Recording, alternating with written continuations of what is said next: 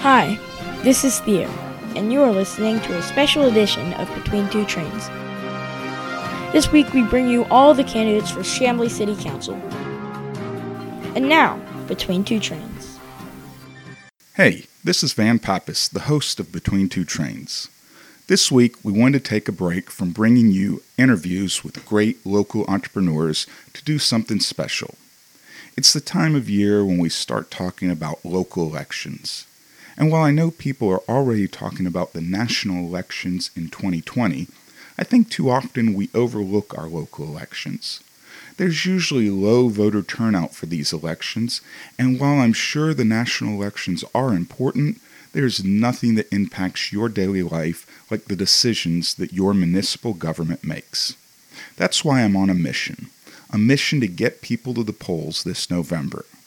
My mission is not to promote one candidate or the other, or one agenda or the other.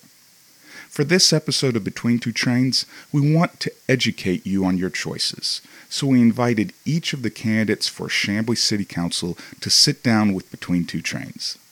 Now, in an effort to make this fair across the board, each one-on-one interview was done privately and asking the candidates about the same topics with similar questions.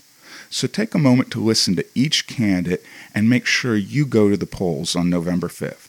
And as always, thanks for listening to Between Two Trains.